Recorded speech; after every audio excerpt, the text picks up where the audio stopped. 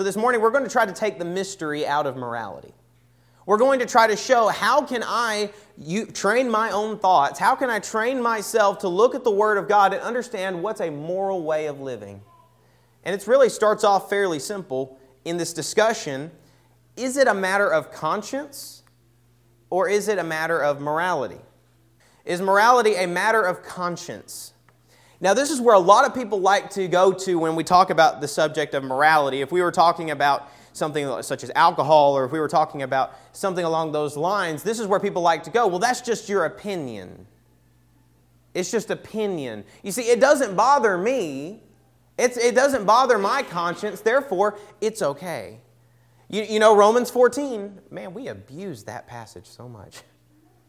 We abuse Romans 14 so much in the religious world because what it has more reference to is helping each other stay strong in the faith, not making excuses to commit more sins.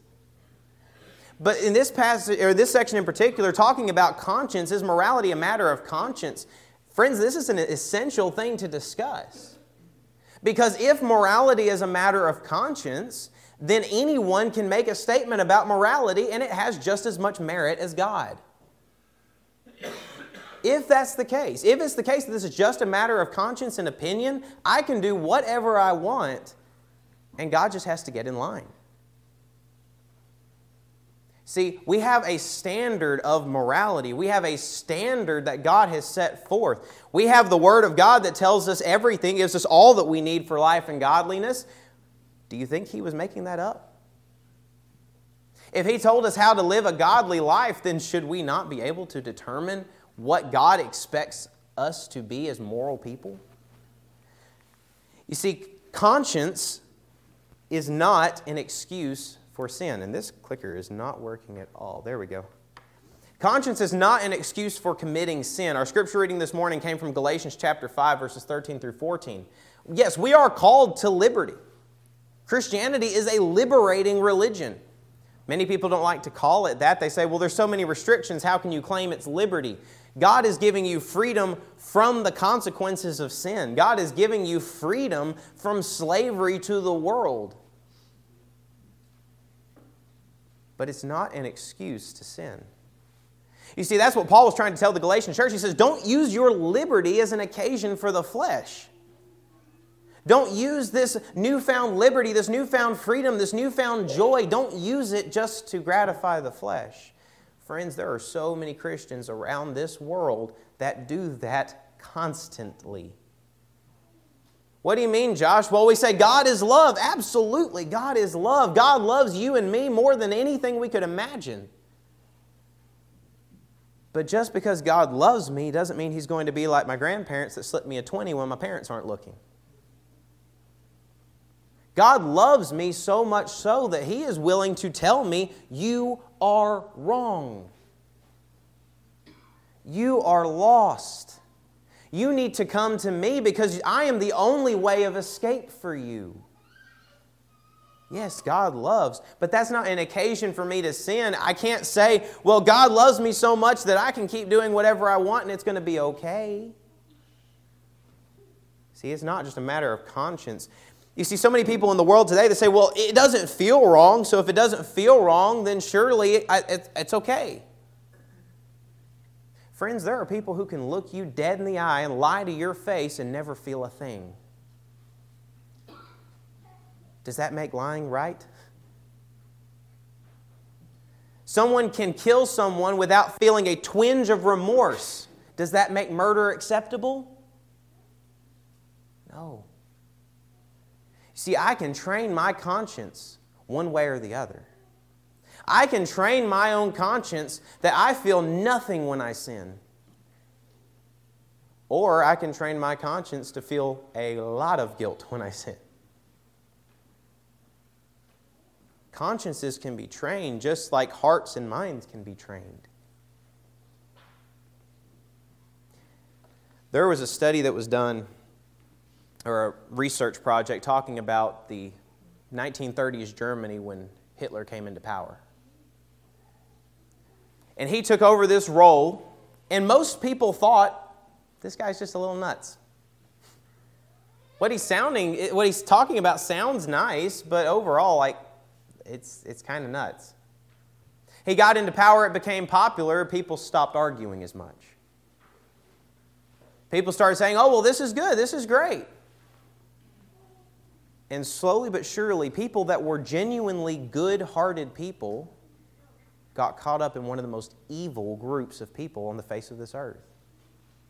So much so that they did not feel any shame or guilt for what they did. Why? We're saving our country. We're saving our nation. This is just part of it. It's a nasty, necessary evil. You don't believe me? There are pictures of people vacationing outside of concentration camps. Friends, the world has no limit to how evil it can be. The world has no limit to what they will excuse if a conscience is seared. Remember Pharaoh. God is sending the plagues upon Egypt. God is trying to liberate His people from slavery to this empire. And He is showing His might to Pharaoh. And what does it say Pharaoh did? He hardened his heart. He hardened his heart.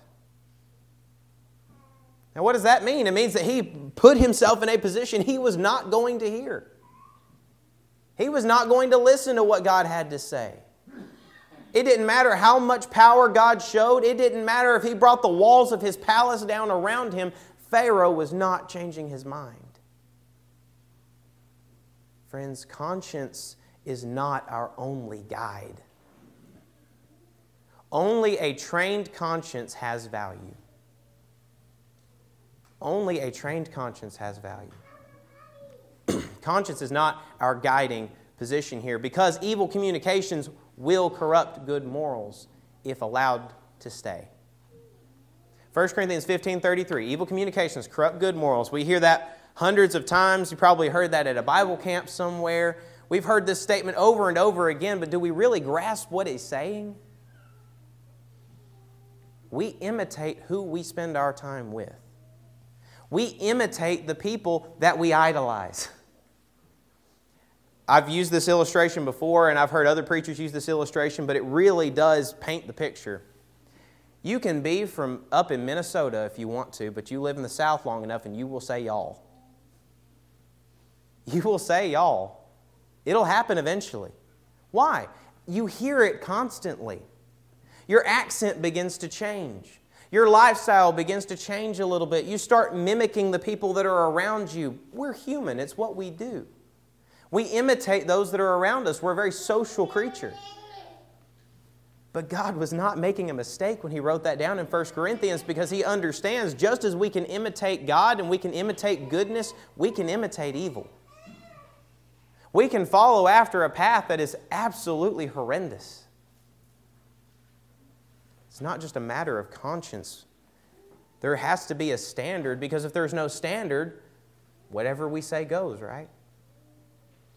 It's the old statement we've heard before that if God did not exist, then all things were permissible. See, if morality doesn't exist, it's up to interpretation. If a standard of morality doesn't exist, it's up for interpretation. And friends, we don't want that. It might sound good on paper, but you can look around at our world today of people deciding their own morals, and we see how bad it can get. There's a standard of morality. God does not authorize us to get close to sin. To see how close I can get. Just because I want to try to imitate the world. I don't want to be separate from the world. Romans 6:1 says, what? Shall we continue in sin that grace may abound? God forbid. God doesn't want us getting close to it just to see how much I can imitate the world without being the world. When God talked about His disciples, He told the Father He didn't want to take them out of the world, but rather He wanted to keep them in the world. Protect them in the world. Help them to live a faithful life surrounded by a world that hates them.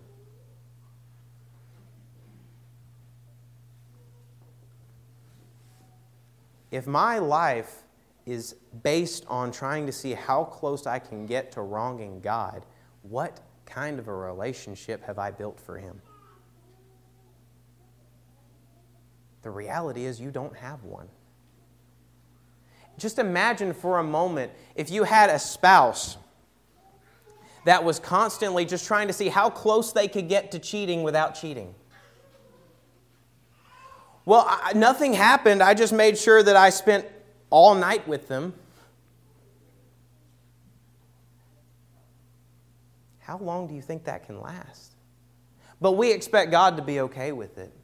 I would never accept those terms, but we accept God to be okay with that. Friends, it's not about how close I can get to sin. It's how close can I get to God. How much closer can I get to God than where I am now? No, we're not going to be perfect people. We're not always going to make the right decisions. But if I have the mindset of I'm trying to get closer and closer to God, this study becomes a whole lot less controversial. It becomes a whole lot less difficult. Because it's not just a matter of conscience. This is a matter of faithfulness. So how do I determine morality? How do I determine morality? That's a little bit of a trick question. And I put it there on purpose. Because the reality is, we don't. We don't determine morality.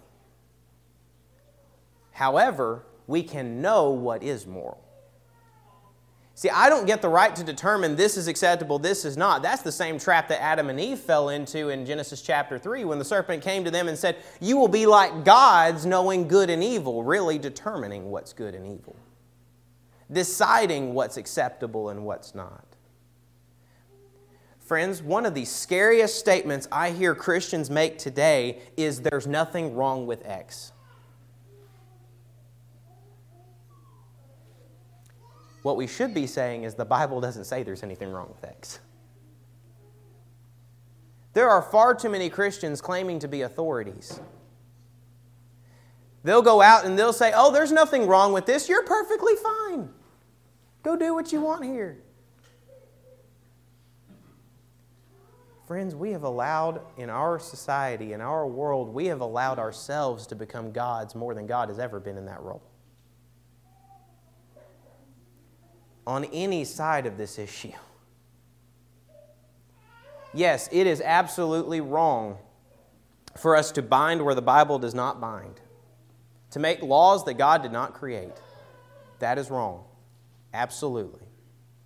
It is also wrong to loose laws from the Word of God that God did not loose. Because I don't have that right.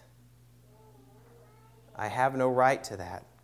So how do I determine this? How do I find out what God wants me to do? If it's so serious, Josh, if this is a matter of life and death, how do I find this out?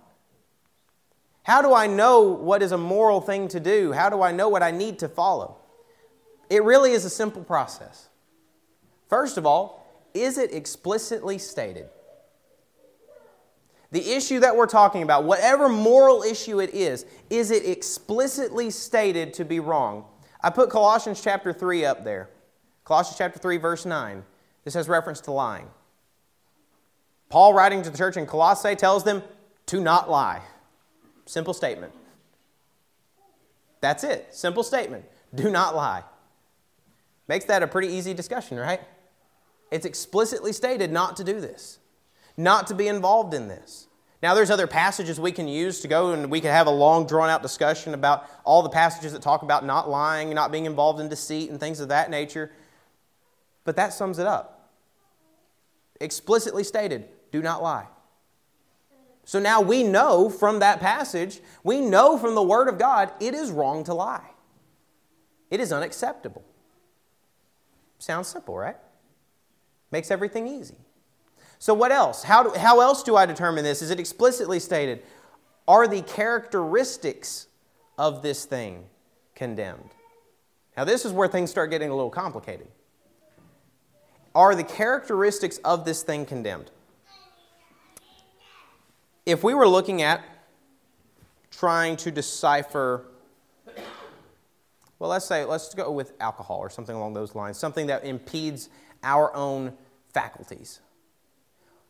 What does God tell us we are supposed to be? When God wrote the Word when He wrote it all down for us and described Christians and who they are supposed to be, 1 Thessalonians 5:6 describes us that we need to be sober.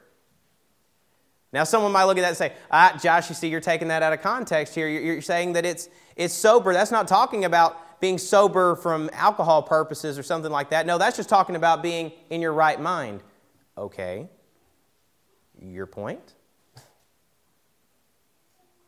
How can I be in my right mind if I have something that's taking away my right mind? I'm to be sober. I'm to be in control of myself because I'm making decisions that dictate the end of my life, that dictate my future, that dictate the future of those around me. I'm not to be flippant with how I live this life. I'm to be very pointed, very direct with what I'm trying to do here. We only get one life. We only get one chance to get this right. And as Christians, we're not to be those who throw that away. We're not to throw away our faculties, to throw away our decision-making processes, because every decision we make is essential. Every choice we choose to follow is going to have consequences. God expects us to be sober-minded people. So the characteristics of the things that I do, are they condemned? Are they godly? Do they bring glory and honor to God? Remember in Romans chapter 12, verses 1 and 2, Christians are to be a living sacrifice, wholly acceptable unto God, which is our reasonable service. Friends, if I'm sacrificing myself to God, what does that mean? If I'm choosing, I'm going to follow Him entirely, every choice, every decision, every characteristic that I have should be glorifying Him. Should be bringing glory and honor to His name. One preacher said this, and I've heard it a long time. I've heard a couple other preachers bring it up as well, but it really does bear repeating. The 6 most dangerous words in the English language, I don't see anything wrong with. I don't see anything wrong with. Why is that statement so dangerous? Because of how it starts. I don't see. I don't believe. I don't accept. Friends, when has Christianity ever been about I? When has being a Christian ever had anything to do with how I feel about things? This is about self-sacrifice. This is about service. This is about serving our God, following after Him who gave all for us. It never had to do with how I feel about it. Are the characteristics of what I'm doing, the life that I live, can someone look at my life and say, yes, that is the life of a Christian? Now, friends, this can be a widespread thing. Because I can be the person that knows my book. I can be the person who knows the Word of God, and I can say, okay, here's where this issue is wrong, this is where this doctrine is false, this passage here. I can do all of that. But is my life right as well? See, Christianity is a balancing act. It is not just we have to always be perfect in of ourselves, because that's not something that can happen.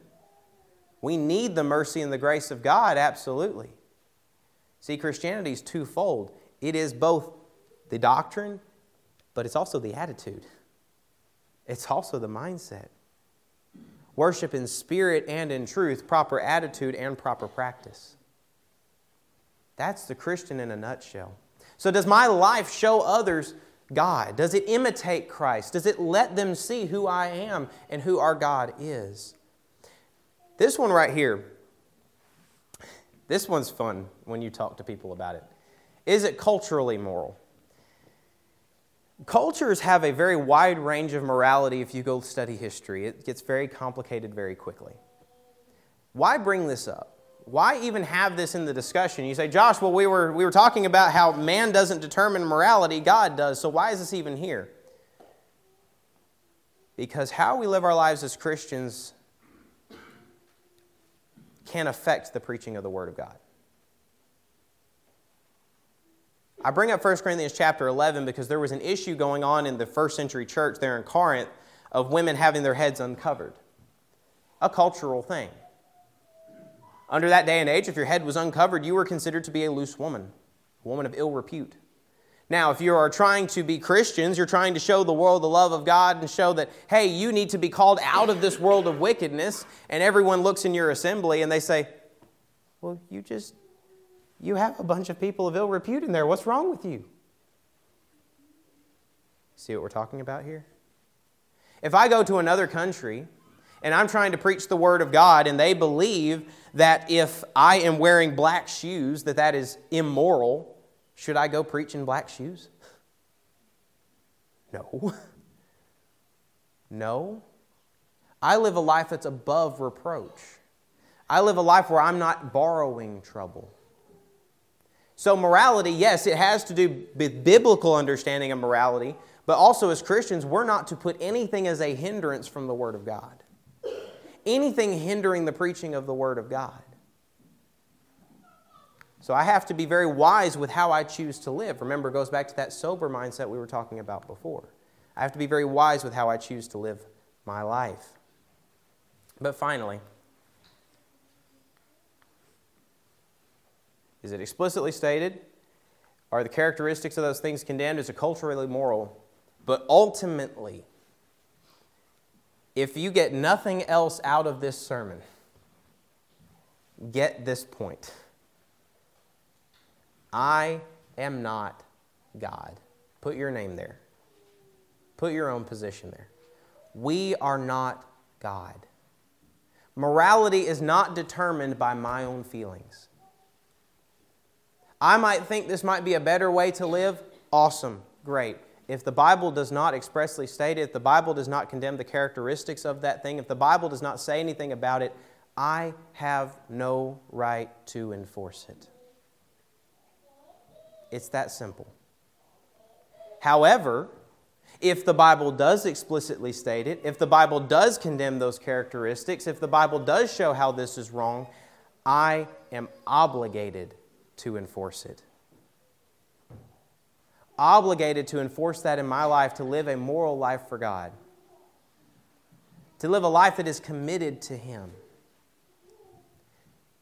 We can see throughout this study how difficult this subject can be. People have very strong opinions about what they believe. And sometimes it can be very difficult to be told something that you don't want to hear. But at the end of the day, if we are wanting to live a life for Christ, wanting to live a godly, moral life, then He's the only one that should get a say. He's the only one whose position should be heard. Because it's not about how I feel about things. It's not about my interpretation of the Word of God. It's about Him. Maybe this morning, maybe this is something you've struggled with. Maybe this is something that you struggle with talking to people about because it is such an emotionally charged subject.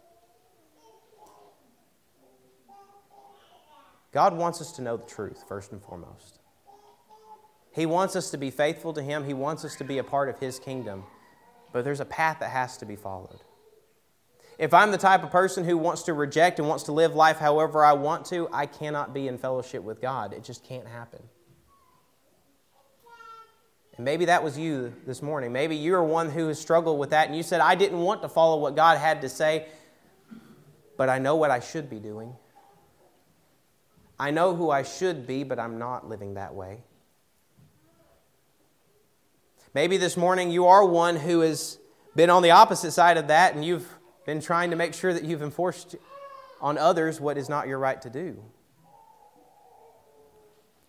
God is willing to forgive any who are willing to make that right this very morning. To stand with Him above all else. But the choice comes down to you.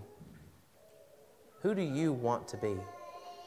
Do I want to follow after the Lord? Do I want to be a moral person in His kingdom? He made that path available for you and for me.